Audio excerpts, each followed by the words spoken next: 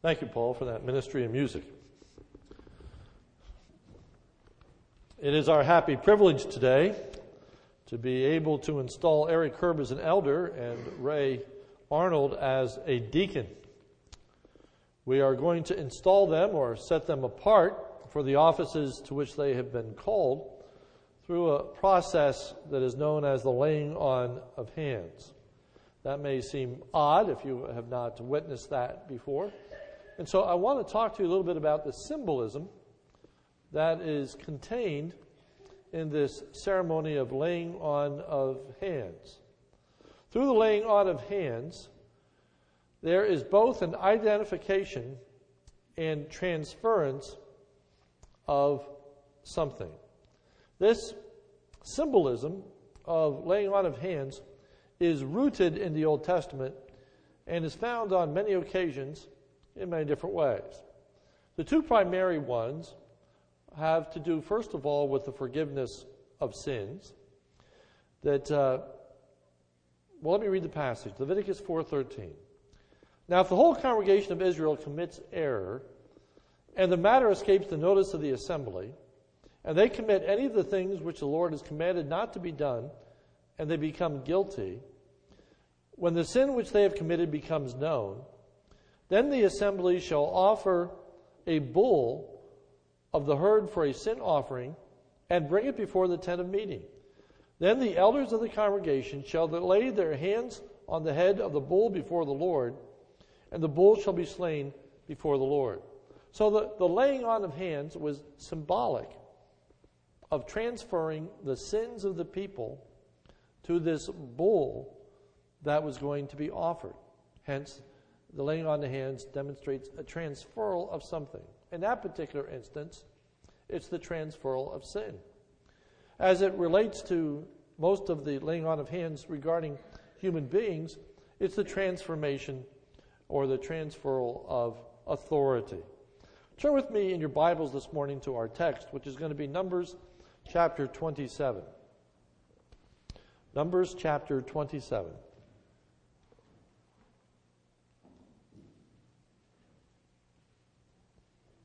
I'll read the chapter and then we'll come back and look at it verse by verse. Numbers 27. I'm going to begin reading at verse 15. Numbers 27, starting with verse 15. Then Moses spoke to the Lord, saying, May the Lord, the God of the spirits of all flesh, appoint a man over the congregation who will go out and come in before them, and who will lead them out and bring them in, so that the congregation of the Lord will not be like sheep which have no shepherd. So the Lord said to Moses, Take Joshua, the son of Nun, a man in whom is the Spirit, and lay your hand on him, and have him stand before Eleazar the priest and before all the congregation, and commission him in their sight. You shall put some of your authority on him, in order that all the congregation of the sons of Israel may obey him. Moreover, he shall stand before Eleazar the priest, who shall inquire for him by the judgment of the Urim before the Lord. At his command they shall go out, and at his command they shall come in, both he and the sons of Israel with him, even all the congregation. Moses did just as the Lord commanded him, and he took Joshua and set him apart before Eleazar the priest and before all the congregation. Then he laid his hands on him and commissioned him, just as the Lord had spoken through Moses. So I'd like to look at this symbolism and unpack it for you just a little bit this morning before we actually lay our hands on Eric and on Ray. Joshua was set apart as Moses' successor through the laying on of hands by Moses. The commissioning of Joshua to serve as the leader of the nation of Israel came in response to the Lord's direction. Notice verse 18. So the Lord said to Moses, Take Joshua the son of man. Therefore, this installation was not just the work of man, but it was seen to be the work of God. This was the selection on the part of God.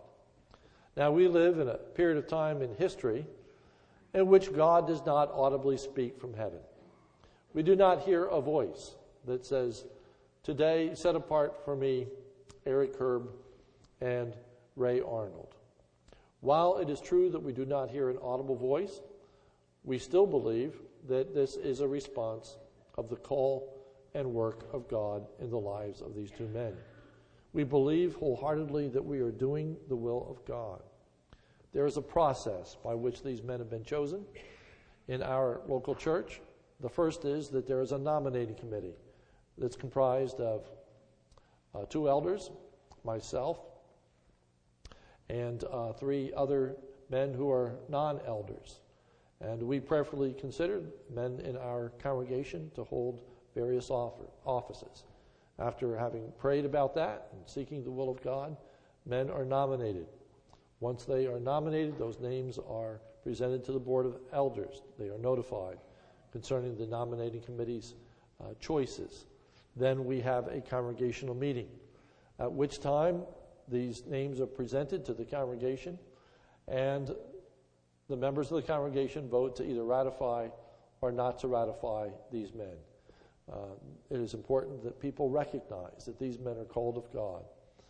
They have gone through this process. They have been ratified by the vote of the members of our congregation, and therefore we believe that what we are doing today is acting in accordance with the will of God. The commissioning service was public and was to be witnessed by all, if you look at verse 19. And have him stand before Eleazar the priest and before all the congregation and commission him in their sight. So this was to be a public acknowledgement, not something that is done in a corner, not something that is hidden, but something that is done publicly so as all can be aware and see it. So we have chosen to do this in a public service, and we've chosen to do this in the service that is attended by most people. We are here on a Sunday morning so that most of our people can see and witness the installation of these two men. The laying on the hands was intended to be a commissioning service. Notice verse 19. And have him stand before Eleazar the priest and before all the congregation and commission him in their sight. That means to set them apart for a particular duty and to receive those responsibilities. The King James translates it, charge him in their sight. We're going to do that this morning through a series of questions.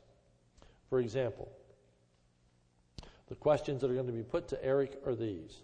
Number 1, do you believe the scriptures of the Old and New Testament to be the Word of God, the only infallible rule of faith and conduct?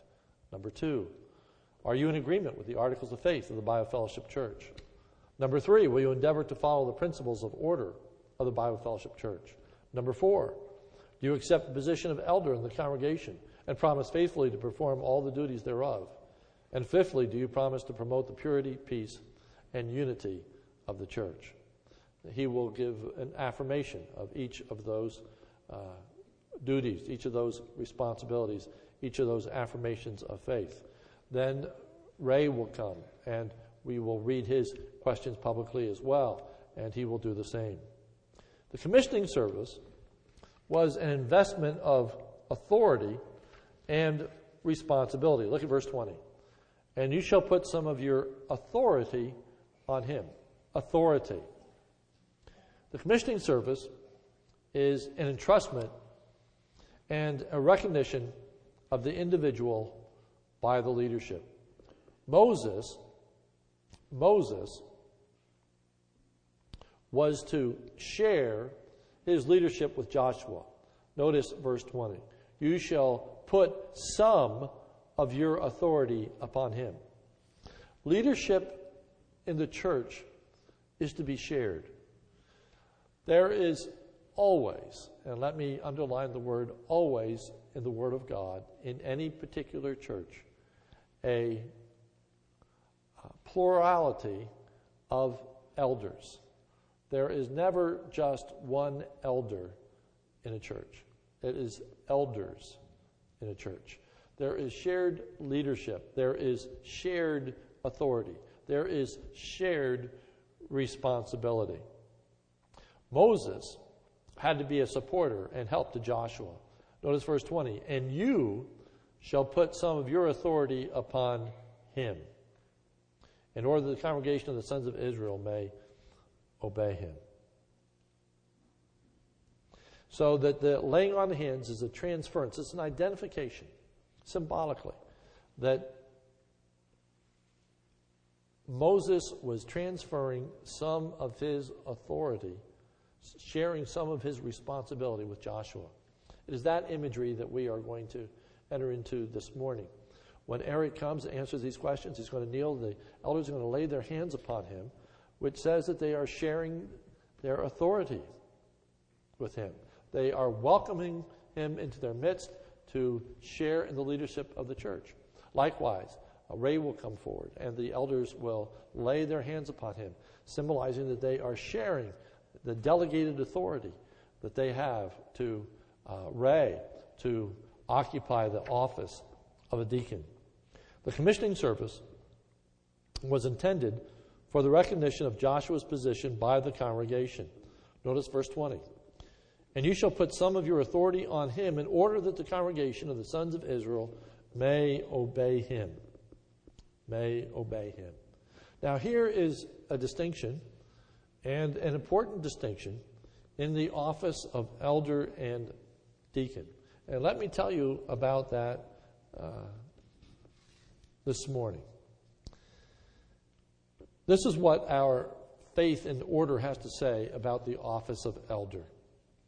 And I quote, in the New Testament church, Christ has provided men called elders, whom he has enabled and commissioned to govern with ministers or pastors in his church. Men who bear the office share equally with the pastors the authority in and responsibility for the life of the church. But in contrast to pastors, whose primary authority and responsibility are in the word and doctrine, and secondarily in ruling, the primary authority and responsibility of elders are ruling and governing, and secondarily in the word and doctrine.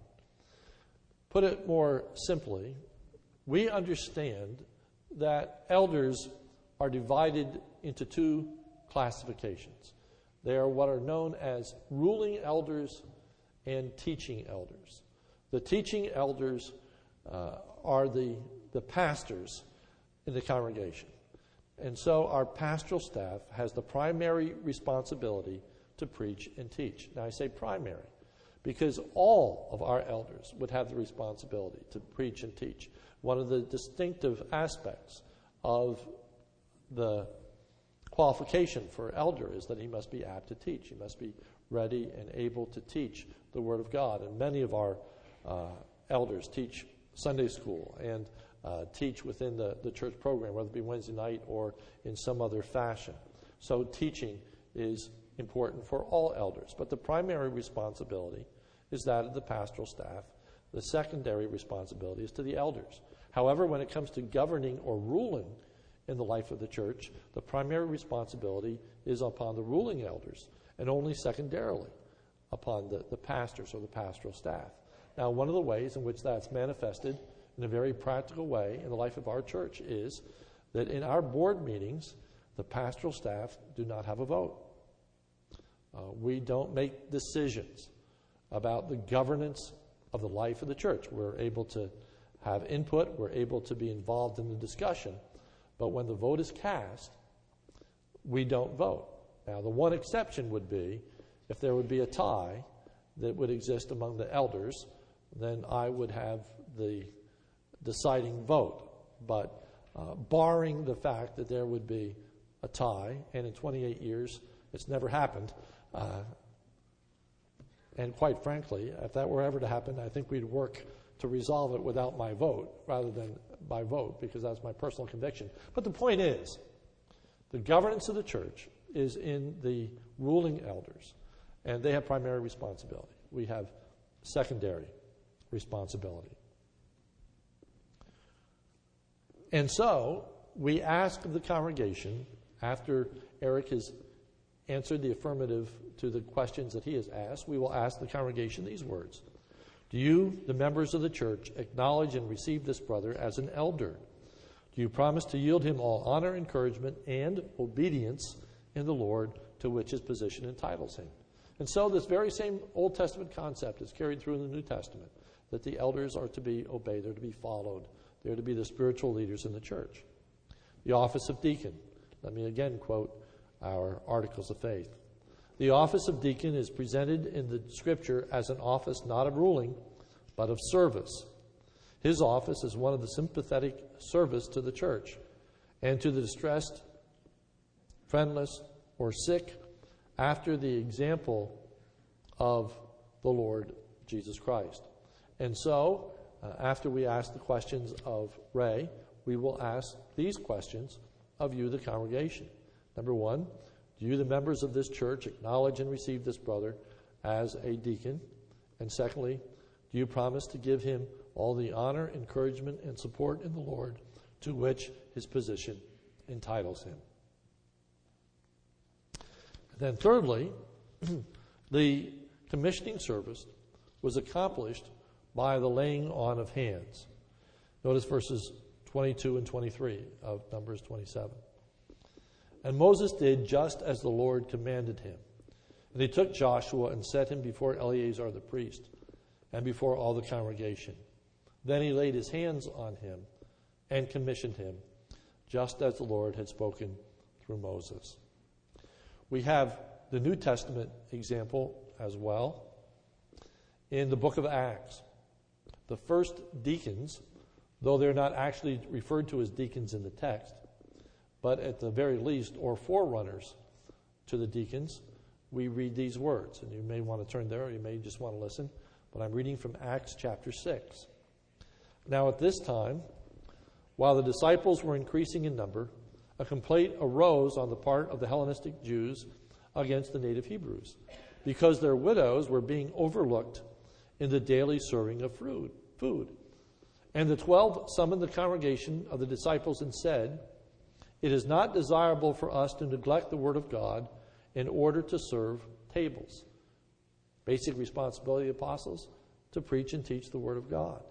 And so they said it would not be appropriate. It would not be suitable. It would not be right for us to quit preaching and teaching the word of God in order to meet this need. And it was a very legitimate need, a very real need of helping the widows in the church. Acts 6:3. But select from among you men, brethren, 7 men of good reputation, full of the Spirit and of wisdom, who you may put in charge of this task. But we will devote ourselves to prayer and to the ministry of the word. And the statement found approval with the whole congregation. All the people said, yes, this is right, this is appropriate.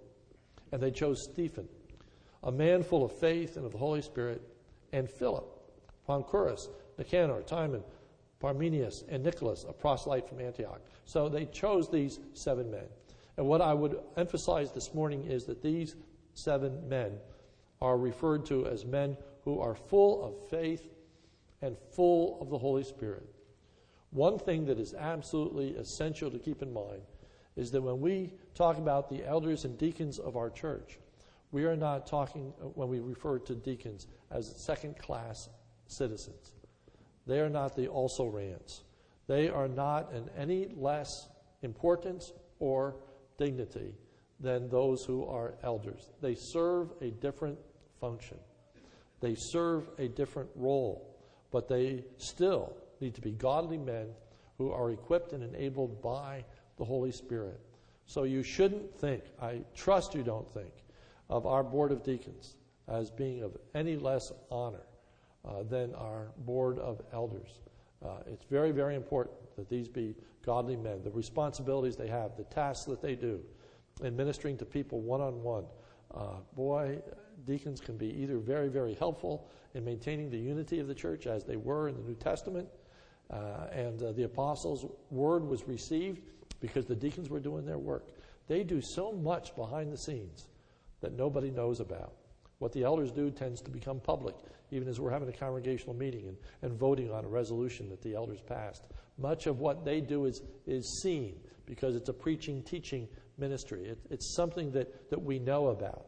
But the deacons, because of the nature of their work, many times have to be confidential. And they don't share the things that they are doing. And we have very godly deacons. They don't gossip. They don't want to receive self-glory at the expense of others. And so they do a great work that many times we don't know. I'm just saying to you that it's a very, very important role in the life of our church. And so the statement found approval, and they chose those men. In Acts 6:6, and these they brought before the apostles, and after praying, they laid hands on these men. So too, in keeping with this long and glorious tradition, in just a few moments, we're going to have first Eric come and be established in the office of elder, and the elders are going to lay hands upon him and pray for him. And then Ray is going to come, and we're going to establish or install him in the office of deacon. And once again, the elders are going to lay their hands upon him and pray for him, investing them with authority, investing them with shared responsibility in the life of the church. These men have read and understood their responsibilities. Now they will publicly accept the responsibility by the means of answering in the affirmative the questions that are put to them. As I said, you, the members, then, will respond by demonstrating your support for them as we give you opportunity to do so. So at this point in time, I'm going to ask Eric if he would come forward, please.